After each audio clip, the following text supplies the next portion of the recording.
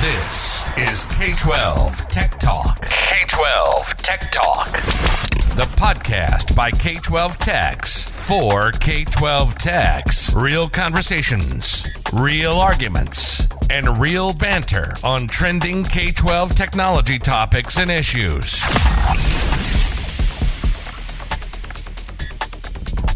Live from the somethingcool.com studios, this is the K-12 Tech Talk podcast. This is episode 113. I am Josh. With me, as always, is Mark. Always. And on spring break, but he is dedicated, so he is with us tonight as well from the Texas-Arkansas state line on special assignment, Chris. Absolutely. I'm visiting my wife's family. We're in Texarkana. I'm actually sitting in our vehicle outside because the family's all gathered and they're like, Chris, what do you have to do? And I've had to try to explain what a podcast is way too many times already.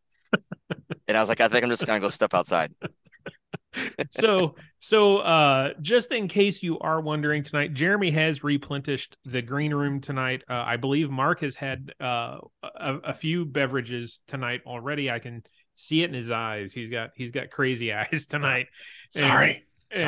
I am enjoying some bourbon, of course, from thank you, Jeremy, from somethingcool.com. Jeremy and his folks over the Cooligans, as he calls them, do a bunch of different things, including PII training. He can sell you hardware. He can sell you software. Check out Jeremy at somethingcool.com. And yes, that is his email address, Jeremy at somethingcool.com. Chris, I know you've been on spring break. Have you had any shenanigans, any drama this week? I don't know how in tune to work you were this week with spring break. No, I've had like none. We had that Missouri safety grant. I know there's a federal one posted as well. That's not due till May. The Missouri one was due this week, so I chugged through that, and then looking into that federal one as well. That was it called? COP, like COPP. Yeah, COPS, COPP. Yeah, COPP grant. Cyber, or it's not a cyber grant. It's a physical safety grant. So does that mean that, Chris, you missed the big outage of the day today? Yeah, and I was so excited to have missed it. Yeah, Josh? We got a couple tickets about it. I actually thought we would get more tickets about it. If you don't know, this is April 6th. So today, Clever was down, Mark, most of the day? Yeah, I think from 9 a.m. Eastern time or 10 a.m. your time to 2. It was a good 5 hours, I think it was down. I think it went down earlier than 10 our time because I got in the office about 7, and it was shortly thereafter that I started seeing messages from other folks around the state that they were having issues. Yeah. Did they ever say what it was? No, they haven't said yet. It's still early in the issue. I think it grew. I think when we first started hearing reports of it, it was just a few people here and there. Ironically, I heard about it from my wife first. Really? In an organization of like 13,000 employees, the first person who reported to me was my wife. Okay. Now let's talk about that for a minute. Chris, you don't work with your wife anymore, right? You don't work at your wife's district anymore. No, but she'll random like text me and be like, "Hey, my tech guy's doing this. What would you say?" Or she'll email me and be like, "Hey, this website's blocked at my school. Is it blocked at your school?" I get that kind of stuff. I sense some attitude there, Chris. I don't think that's a fair assessment of your wife. No, that's not how she talks. Okay. I didn't think so. Yeah, that was all wrong. You were projecting. Yeah. I love it when she asks me my opinion on how her school should be running their technology program. Mark, so your wife works in the district with you? Yes. That's how we met. That's how we met, actually. Oh, no kidding? Yep. Huh, she needed computer help, and you were like, hey, let's go for beers? We taught next door to each other for a few years. Right. You were a teacher. Yeah, So is she one of the frequent flyers that calls the help desk frequently? And she does. Does she really? I mean, I wouldn't say frequent, but she calls the help desk. She doesn't save it for home and make you help her at home? Both. Oh, yeah. So you get it at work. Okay. Yep. Do Do you think your tech department like rolls their eyes at her support tickets? Like, is she one of those? Um, good question to ask. Mark, the answer's no. Good question. It's a good question to ask. Like, would she make that list, like the top 10 list? I have some funny stories about my wife calling my help desk. Mark, this is being recorded. Just stop. Just don't. Yep, we're done. We're done. Yeah, I'm sorry, Mark. I'm sorry to put you into that spot. Okay, and I have to say, we're what 5 minutes into this, 10 minutes into this, and Chris, I think, has changed seats in his car 4 times. Now we have yet a different view out Chris's window. He's in a different This seat. reminds me of like early episodes when I was living in my parents' basement because we were building a house. Yes, I remember that. And I'd be like, hey, I'm gonna go sit in the van and record an episode. Yeah. Me, you, and that other guy. I can't think of his name. Yeah. No, I'm told that this vehicle's gonna start moving here in a couple minutes.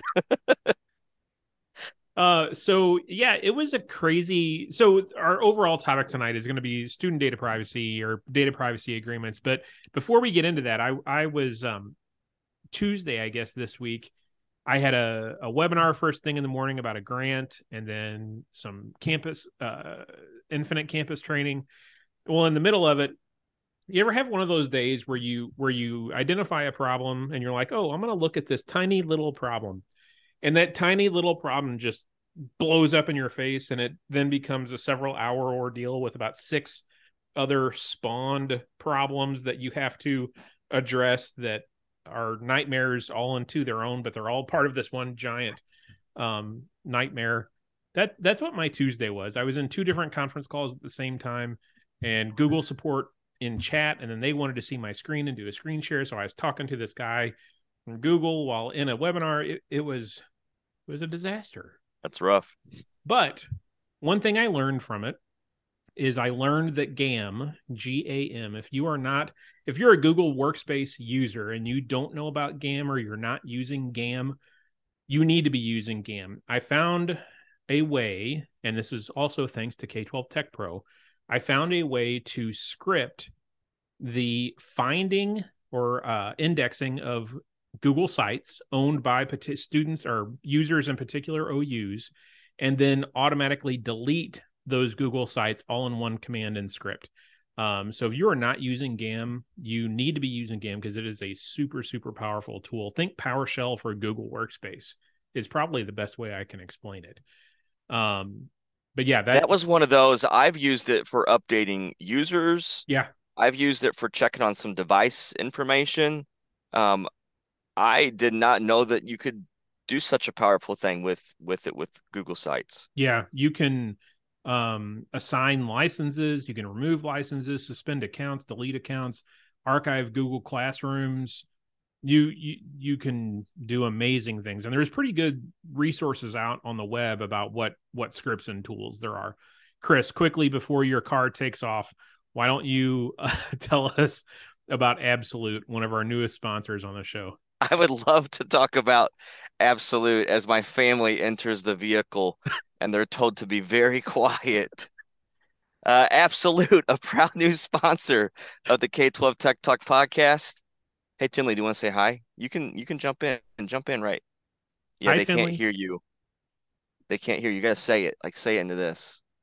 There we go. Tinley with her first guest appearance on the podcast. So Absolute, we're going to unpack them over the course of the next several episodes, but they can help you with your audit, preparing you for audit, helping you to justify all those stimulus dollars that you spent, proving your ROI. We're going to unpack that, how that works. I'm going to put a link in the podcast description on an audit support video, how you can use Absolute to help you with your auditing. Awesome. And I think I'm going to get car sick watching your screen as the car moves. Can I ask a question to Tenley? Absolutely. Did she get my Flat Stanley book? And she has not received Flat Stanley yet, the last that the school told her. So yeah, let's unpack that really quick. I had no idea what Flat Stanley was or who he was.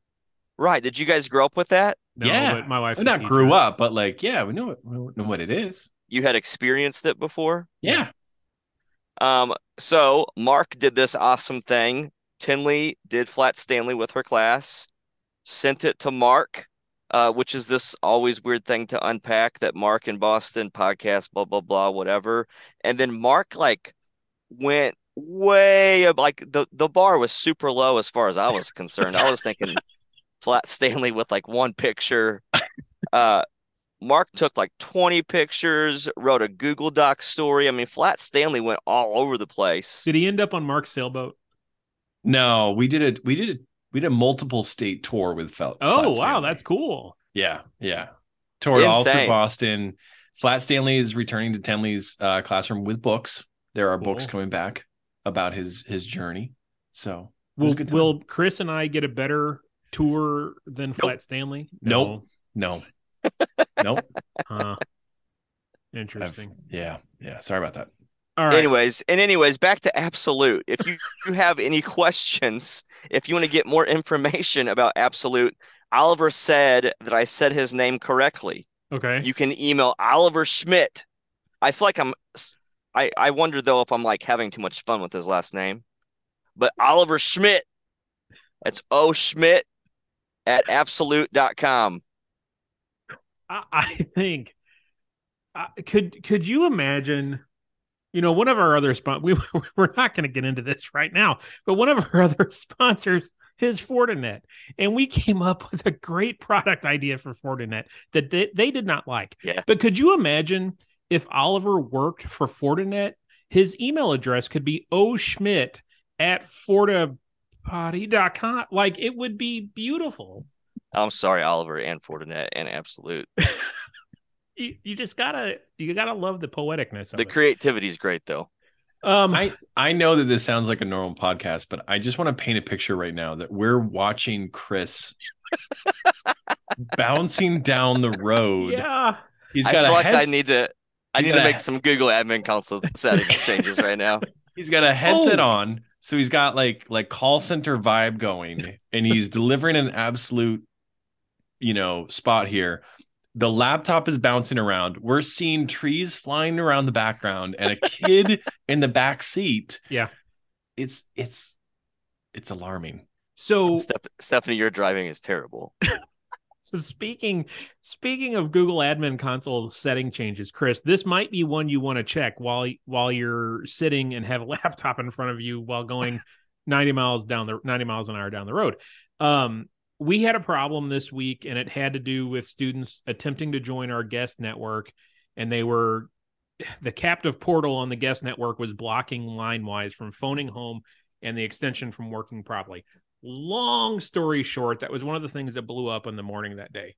Long story short, I did not realize that one of the settings that you can take in Google Admin Console, when you go into your Wi-Fi settings, there's the setting that you can allow students or allow devices to connect to other SSIDs. Well, apparently in the last year or two, Google added a setting that says only allow the device to connect to non-defined SSIDs when that defined SSID is not in range. So when they're at school and a defined SSID is in range, they can't join guest or they can't join the hotspot on their phone. But when they go home and that defined school SSID is not in range, they can join their home Wi-Fi. They can join a hotspot. They can join whatever. I did not know that option. Where is existed. that? It's Wi-Fi settings, connections, Wi-Fi settings, and then it's one of the settings in that area. If you click on the setting, click on the network. No, Mark, do you want to? I'll find it real quick. Mark, do you want to intro our data privacy discussion that we're going to talk about tonight? Yeah, I do want to point out, it looks like Chris is very intent on his laptop right now. So I think he's actually changing settings in his Google Admin Console. He is. I don't think we should encourage this. Seems we're gonna help him. It'll be fine. No, but I'm looking for that. Okay, so this was too good to not pass up jumping into Google Admin while we're on the road. His voice is cracking and everything. I'm so excited.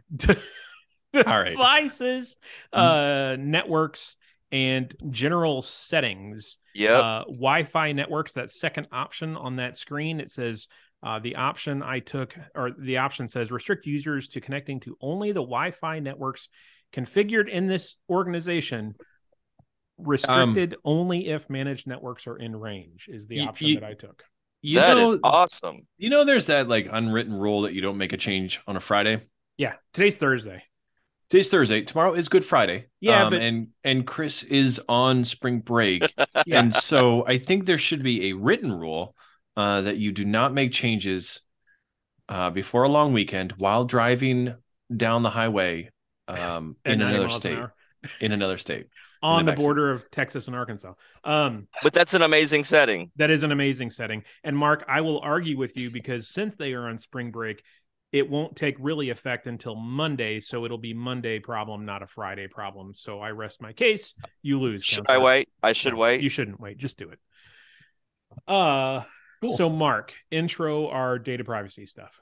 Yes. So there has been various conversations on Reddit, various conversations on K12 Tech Pro about data privacy agreements. And it has also been a very key conversation in various conferences like COSIN and K12-6, FETC, SC. Data privacy has been a hot topic. And so we thought we would unpack a few of the key things that we think you should be aware of when talking about data privacy agreements. And we all have been through smooth data privacy agreements. We've all been through rough data privacy agreements where you feel like you're battling a vendor over a single line here and there. So we thought we would do is spend a little bit of time unpacking data privacy agreements and giving you our kind of 2 cents about what are the things that you should be focusing on when you are signing or negotiating a data privacy agreement with a vendor. Yeah. Josh? So the first recommendation that I could make is that if your state has an agreement with A4L or the Student Data Privacy Consortium, you need to leverage that first and foremost. Wouldn't you agree, Mark?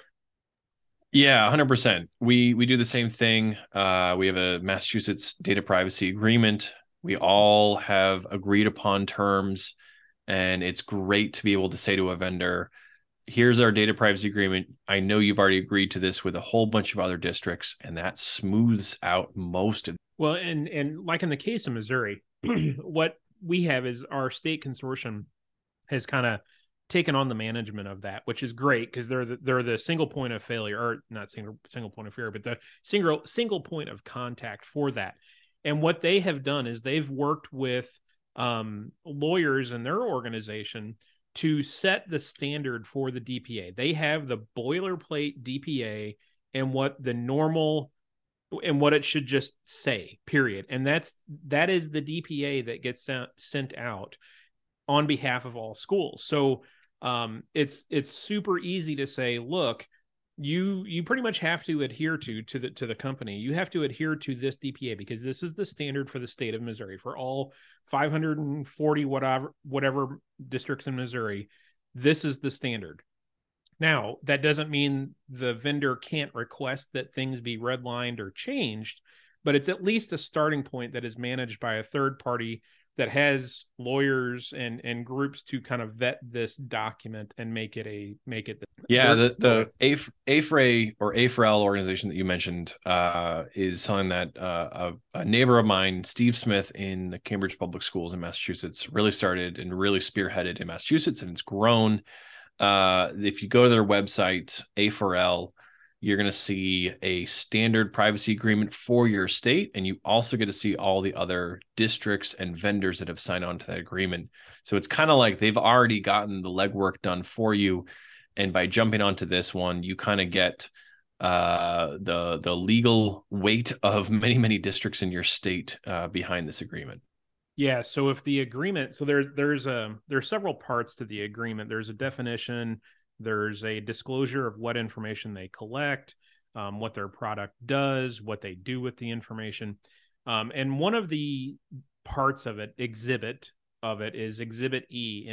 And what that allows for is if the vendor doesn't make any red line changes and they're not doing anything crazy, they can say, we're accepting this document and we're creating this agreement with the initiating school. Say I create this document, or I reach out to this vendor and I say, hey, we want you to sign this DPA. And they're like, cool, we'll sign it. No big deal. No questions asked. And they say, we want to allow for Exhibit E's to take place. What that means is, since Chris is in Missouri, if he uses that same product, he can leverage the Exhibit E that says, hey, I'm piggybacking off of Josh's district's agreement, and we're going to accept the same standard for this document. And now we have a DPA as well. So it allows multiple schools to piggyback off of a single DPA. Now, when you have a vendor that does want to make a red line change or change a definition, that's kind of when the Exhibit E kind of gets thrown out the window. It can work both ways when that happens. So yeah, they can be super efficient once that first school gets on. I know more than half of the DPAs that we've agreed to are actually DPAs that other schools initiated, that we were just able to piggyback off of. It made it pretty easy. Yeah, definitely. Really streamline our processes. So that organization is, I think the website is privacy.afrl.org. Definitely a great website to go to. And as Josh mentioned, if you are working in a state where that's been adopted, it really streamlines a whole lot of your agreements and really makes your processes a whole lot better. Josh, where do you think Missouri is in that whole bit as far as like what our state is doing with student data privacy? Do you think we're ahead of the game, behind in the game, in the middle somewhere? I think we're probably in the middle somewhere. I know that there hasn't been a push like this in every state, but I'll say that I don't believe Missouri is ahead of the curve, because you have states like New Hampshire, which from what I understand is kind of the gold standard as far as student data privacy goes. Apparently Massachusetts is quite ahead of the bell curve. I think somebody said North Carolina is as well. You definitely have states that are leading that push. I know California has a ton of DPAs out there as well, but I think for whatever reason, New Hampshire, Massachusetts, and I think it's North Carolina are those ones that are definitely leading that pack as far as student data privacy and cybersecurity goes. Missouri, don't get me wrong, I'm glad that they're doing it. This is probably their third or fourth year that this has been going on. And I think they're following that trail that those other states have blazed, but they're definitely not languishing. So one of the things we want to talk about tonight, though, is what happens when that doesn't work out, right? So you have an agreement, a standard agreement, you provide that to a vendor, and the vendor says, not so fast. I'd like to make some red lines. I'd like to make some changes to the agreement. They send it back. Where do you go from there? Now, not everybody has on-premise lawyers. Josh, Chris, what are your processes if you need to speak to a lawyer, or if you need to get an agreement looked at by a lawyer? Silence. Am I muted? Yeah. Oh my gosh, I had a great joke. I'm not a lawyer, but I stayed at a Holiday Inn. It doesn't hit as good now that, goodness. No. Let's try this again. I can argue with the best of them, but lawyers do intimidate me. So one of the first things I do is I remind them that this is a standard document with the state, that I have no rights to edit, that they can request an edit be done, but when it comes back to me, if there's any red lines or any requested changes, the first thing I have to do is send it off to the state consortium and let the lawyers at the state level take a look at it. And when I tell a vendor that, if they're kind of him-hawing around about they might request a change, when I tell them that lawyers at the state level have to okay that, 9 times out of 10, they kind of back off. They're like, man, never mind. This last week, though, or it's actually been going on for about 2.5 weeks, I've had 2 of them that I have had to go back and forth with, probably twice a day, with, we want to make this change, and I'll have to send it off to the state, and they'll come back with a response, and I'll have to send it back to the vendor. One of them wanted to change the definition of personally identifiable information. Well, our state people freaked out and said, look, tell them that they cannot do that because it is in state statute. The definition of personally identifiable information is in state statute, and they do not have the legal ability to change state statute. So it has to be this. That's by far the weirdest and probably, and it wasn't like super confrontational, but it was probably the most confrontational conversation that I've had to have that has said, look, you absolutely cannot do this change. Once I brought up state statute and referenced, RSMO, whatever, they backed off of that request. But it's definitely the weirdest conversation I've had to. Yeah. Yeah. We put together a list of 3 or 4 kind of priorities if you get to that position where now a vendor is saying, nope, we're not going to agree to the state. We're not going to agree to the consortium agreement. And now you're left with you or your lawyers who are probably high paid and paying you or charging you by the hour. Come up with a list of some priorities for you to think about. And Josh, you really mentioned the first one, which is around data ownership and data definitions. So you have a vendor who's trying to kind of nickel and dime you on the definition of what that data is. And I think our first recommendation really is to make sure that above all, whatever agreement you're looking at, whatever agreement you're negotiating, that data ownership, the definition of data ownership and the agreement as to who owns that data, that stays with the district, that stays with you, and that you're able to safeguard that for your parents and your students to access. And so, Josh, you mentioned an example of that. I had an example very recently where a vendor was trying to adjust the language of our agreement to say that agreement only covered the data that we sent to them via rostering, like kind of a one roster clever kind of situation. But we really are pushing back saying any data that's created into this application or this tool is covered by the DPA. Right. And that really ensures that your student data stays with the district, stays with the students if they need to. So that's our first kind of major recommendation, is making sure that data ownership stays with your district. Yeah, and I think one of the things that has changed recently with the A4L interface is they've started asking, there's a screen when you do a new agreement that asks for what data are they collecting and what data are they retaining. And the 2 agreements that I uploaded today, it was interesting to go through that. And, it's, all the normal information that you would expect, like name. But one of them I did notice had on there, content created by student while using app. It's like, well, yeah, that makes complete sense. So that speaks to that point, Mark. Yeah. Well, and speaking of students creating content, kind of brings us to the next point, which is really around your right to terminate, your right to leave that agreement, leave that application, including when students leave your district, their right to take that data with them. And so we really want to think about the second priority being protect your right to terminate that agreement. And including in that's a very large umbrella, but that includes data destruction clauses, that includes termination clauses, as well as the student's right to take their data with them when they leave. And I think the best example of this was the Pearson breach about 2 years ago, when it came out that Pearson did have an incident.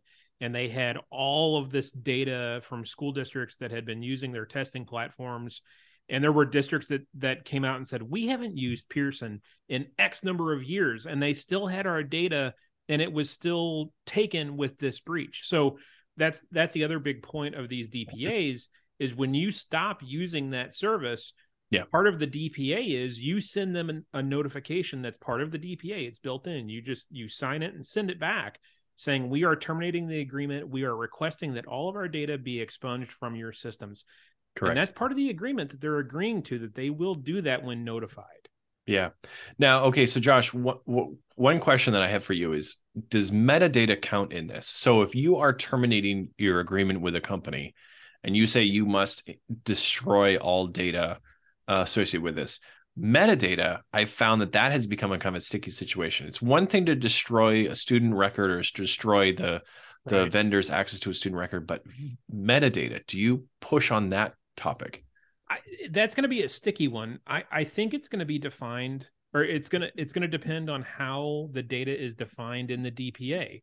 So if they say they're collecting, I think one of the values was anonymized student or anonymized usage information. To me, that means metadata. That's the other kind of data that gets generated with the use of the app or the website or service, whatever. To me, yes, that should belong as part of the. Yeah. The third priority that we talked about is the ability for the district to comply with FERPA. Now, this is where I get the hair on the back of my neck sticks up. As the district, you are the one who is responsible for complying with FERPA, not the vendor. Right. So I don't want to see a data privacy agreement that says that the vendor must be FERPA compliant. That just drives me crazy. It's the district's ability to stay in compliance with FERPA, because at the end of the day, it's you, the district, that has to be held accountable if you're not complying with FERPA. You need to hold the vendor accountable. But having language in there around that FERPA is the governing law around your student data and your student privacy really is important to make sure that you're in compliance with that. It drives me crazy when I see folks saying that, well, this application or this vendor is not FERPA compliant. It drives me crazy because it's not their point. The whole point of FERPA is making sure that districts stay in compliance with FERPA. But that's where I do think that a data privacy agreement should at least mention and acknowledge that FERPA is the governing law that oversees this data, and that you as the district need to stay compliant, and you're authorizing the vendor as a school official in the definition of FERPA to help you with that. And I think that's where people get hung up. Are confused. FERPA applies to the school. The school is the one that has to remain in compliance there. COPPA or COPA, wherever you're from, that's the opposite. The website, the vendor has to be COPA or COPPA compliant there, not the school. And that has to do with reselling data for profit, which again comes kind of back to this data privacy agreement. Yeah. So the school is the one that has to worry about maintaining compliance with FERPA. Yeah. The fourth priority really comes down to your breach protocols. And this is something that I think is going to gain a lot more attention, a lot more weight in the following years. And this, what I look at is, if the vendor is breached, if the vendor breaches your data, what are the protocols that they must follow to comply with your internal processes? Now, this is where, Josh, I think when you talked about the state at the beginning, this is where you can really lean heavily on your state's protocols. If you have strong protocols at your state to say, and it could be very, very simple here, where you're saying, if the vendor breaches the data, then the state that you're in, you as the district, those protocols must follow. And if you don't have strong protocols within your state or strong regulations and laws, then I think this is where you really need to define exactly what that means and what the vendor has to do to comply with your breach protocols.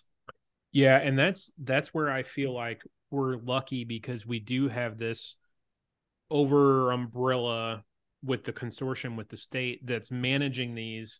So they know what the state statutes are as far as breach protocols for schools are. So those were automatically in the DPA. I didn't have to worry about getting those in the DPA. That was automatically taken care of, since it is coming from more or less a state level entity, and that DPA is the same across the state. So if you're lucky enough to live in a state that has that type of management, and someone at the state level is managing that, you're in luck. You really are in luck. It's that much easier for you. Yeah, and chances are you're working with a vendor that does not work in your state. They do not own their data is not stored in your state. So I think that's really where it's important that you really identify the governing protocols or governing laws around your breach notifications. And that's the tough part, right? Is when a vendor is breached, what is their obligation to notify you and remedy that breach? Right. Which nobody wants to address that. Yeah, because chances are they don't know what your state laws are either. So having it in writing. So it's priority 5, Mark. Well, that leads perfectly into priority 5, which is indemnification and applicable laws. So what state is this overall law governed by. And the most common problem that I have with privacy agreements is that the vendor wants this agreement to be governed by their state's laws. And where we really push, where we draw a hard line in the sand, is that we have to govern this agreement in our state. And we take a pretty common sense approach where we are a public entity in our state, in the state of Massachusetts. I cannot be governed by the state of California or the state of New York. There's just no question about it. I can't expect my lawyers for our district to go to another state if push comes to shove. And so that's one thing in all of our contracts and all of our data privacy agreements.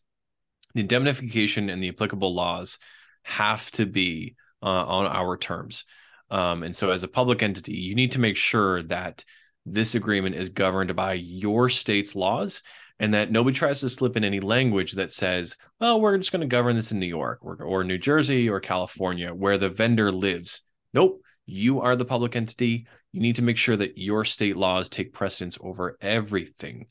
And that's breach notifications. That's, should push comes to shove and you need to go to court, it has to fall under your state. These are DPAs are super, super tricky. And eventually in doing them, you will run across a vendor that's going to try and take advantage of, oh, this is just a tech director at a district. They don't know what the hell we're talking about. So let's sneak in some language in here that they're not going to notice. You have to be super careful. If they put anything, it's called the Exhibit H. It's one of the last sections in the document. If they put anything in Exhibit H, you need to really, really, really pay it. 9 times out of 10, it will bite you in the end. So yeah, and that's why even if you go to the A4L website and you realize that you're in a state that's not governed by or that does not have a strong presence in A4L, you can look for one of the agreements and just know that these agreements have been looked over and have been reviewed and probably written by a lot of lawyers. Yeah, and they have a lot of weight behind them. And so using that as your starting point, sending that to a vendor to say this is our agreement. Then when the vendor comes back and says, I want to redline this, I want to change this, then you can see exactly what they're trying to edit and what they're trying to modify. And that's where you can kind of draw a line in the sand or make some changes. I think that the toughest part about this whole process is finding out what apps or websites your district's using and signing. This part of the DPA, while it can be painful and time consuming, like I said, these two took me probably 2 weeks, 2.5 weeks to get done. Getting my head around what websites or services we have contracts with to use. Yeah. And then finding out after the fact, oh, hey, we need a DPA.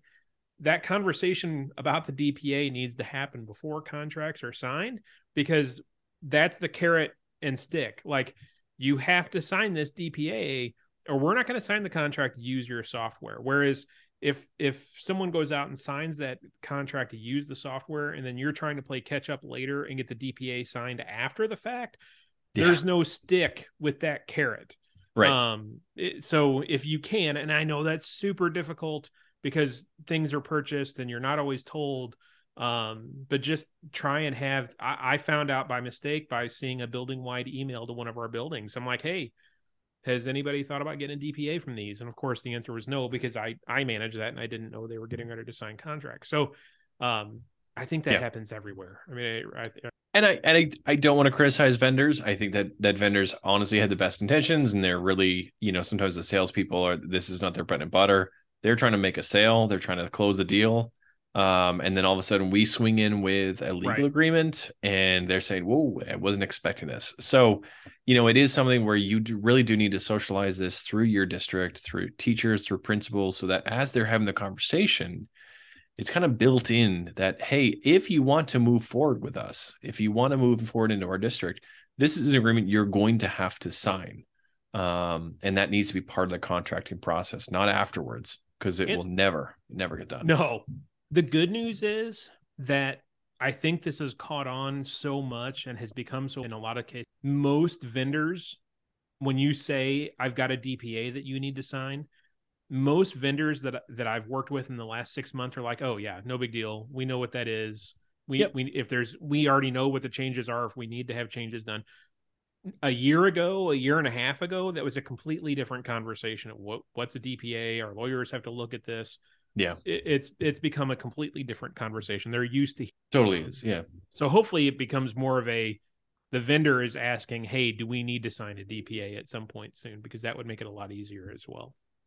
Yeah, I mean, I would love to have a nationwide agreement. I think that'd be great. Things are moving towards that, but at this point, with so many states are just so different in how they treat student data, that right now, we do have, the worst case scenario is that every state has a different agreement, but at the same time, at least within your state, there is a small network of folks that have agreed upon language, and if you are in a small district where you don't have the funds to pay for a lawyer for every single app that you want to buy, you have a standard agreement that has been negotiated by lawyers. So it's a really good scenario, or a really good position to be in if you can adopt one of those consortium or community-led agreements.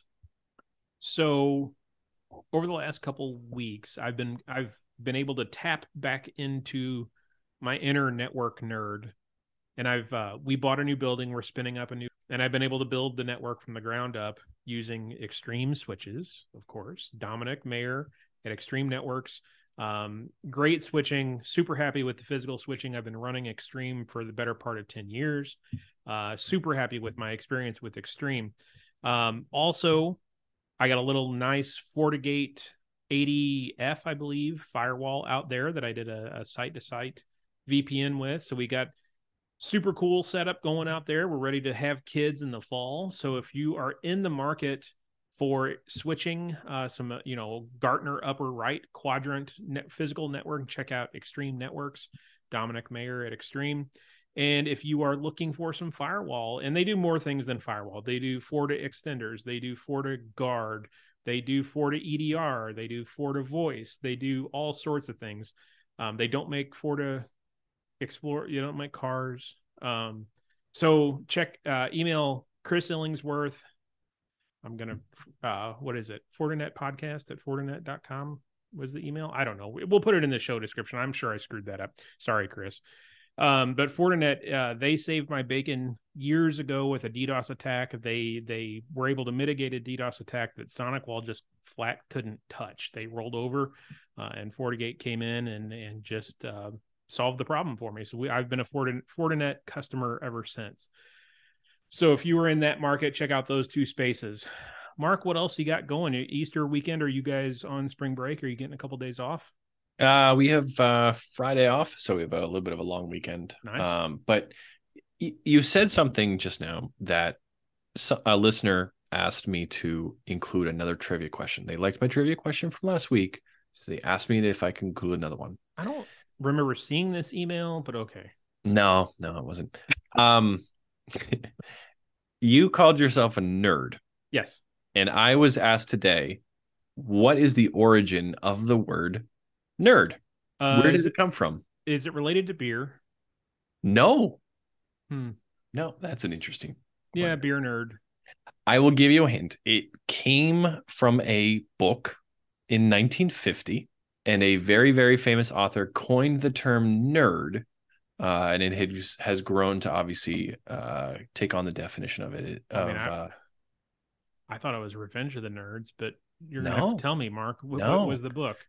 I'll tell you what. I'm going to read you the passage in which the word nerd was first used. You're going to get it right away, I promise. And this is a really hard passage too, so I apologize. Not in the right mindset here.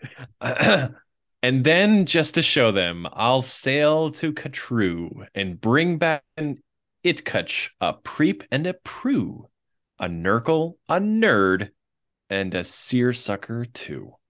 Is this Dr. Seuss? Yes. Is it really? Yeah, Dr. Seuss was the first person who coined the phrase nerd. Huh. Did not know that. So that's your trivia for the week. That's your Forta quiz? Forta question? Forta question of the week. Forta quiz. I like Forta quiz. You know who would have known that? Jeff at PDS. You know why? Because Jeff is a super smart dude, and so is Derek, and so is Ryan, and so is Andrew. Everyone at PDS is super smart. They have helped countless districts, and really they only work with school districts, so they know what school districts need. They know Aruba inside and out. They know ClearPass inside and out. FortiGate firewalls inside and out. When I've got a problem, when I've got a question, Derek's the one I call. Andrew's the one I call. Jeff. Those guys know what they're doing. If you're in Missouri or Western Illinois region, or maybe even a little bit further and want some remote help, maybe I know Jeff has helped people that don't necessarily live in the area with ClearPass questions, because I'm telling you, Jeff knows ClearPass inside and out. Email Ryan R at provisionds.com. Ryan R at provisionds.com. I promise you will be pleased with the experience you have. Mark, any closing thoughts for tonight? None. Nope. None. Well, I hope you have a good 3-day weekend. I am sure we will text at some point over the weekend. Oh, a couple other things. K12 Tech Pro. So I know Chris yesterday said, or today, they have 25 states, a total of 25 states already in K12 Tech Pro. Over 200 users, I believe, in just a short 2-week or 2.5 week time. That is where my GAM solution came out of Tech Pro yesterday with some, I don't know where the gentlemen were from. I didn't know them, so they're not in Missouri, but they helped me out with a GAM problem. Better help than I got on Reddit. The responses I got on Reddit were nothing compared to the responses I got on K12 Tech Pro. So go to k12techpro.com, click the community tab, click join. Yes, there is a fee, but if you can't pay the fee, if you don't have any PD money or you don't want to pay the fee on your own, there is a sponsored option that Chris has worked with some sponsors, and they're graciously paying for some people to join. So if you can't afford that, or your district doesn't have money to afford that, take the sponsored option. I promise you will enjoy the content that is going on out there. And the best thing about it is everybody's vetted. So everybody in that forum works in K-12 Tech. You don't have students and have admin in there. You've got K-12 Techs in there. Mark, we will be in your neck of the woods May 3rd at the New Hampshire CTO Clinic at I don't know. It's in Meredith. Okay. On the lake. It's right on the lake. Beautiful property. If you are in the New England area up there by Rhode Island, Connecticut, all those places, come see us. They said anybody can come. You don't have to be from New Hampshire to come. Check out the New Hampshire CTO Clinic. It is the COSN New Hampshire affiliate. So I'm sure the content will be great. We are giving the keynote, the three of us. It'll be the first time the Three Musketeers are together. Lord knows. If you really want to go and you need a place to stay, I have an extra bed. You could. No, I'm sorry, John. No, you could stay with all three of us. It'd be fun. Yeah, I promise it will be a spectacle to beholden. So yeah, we're looking forward to that. And I hear it's beautiful. And they say they're rolling out the special bourbon. I was all excited about that. That's cool. So have a good long weekend. If you are a district that gets a day or two off around the Easter listening.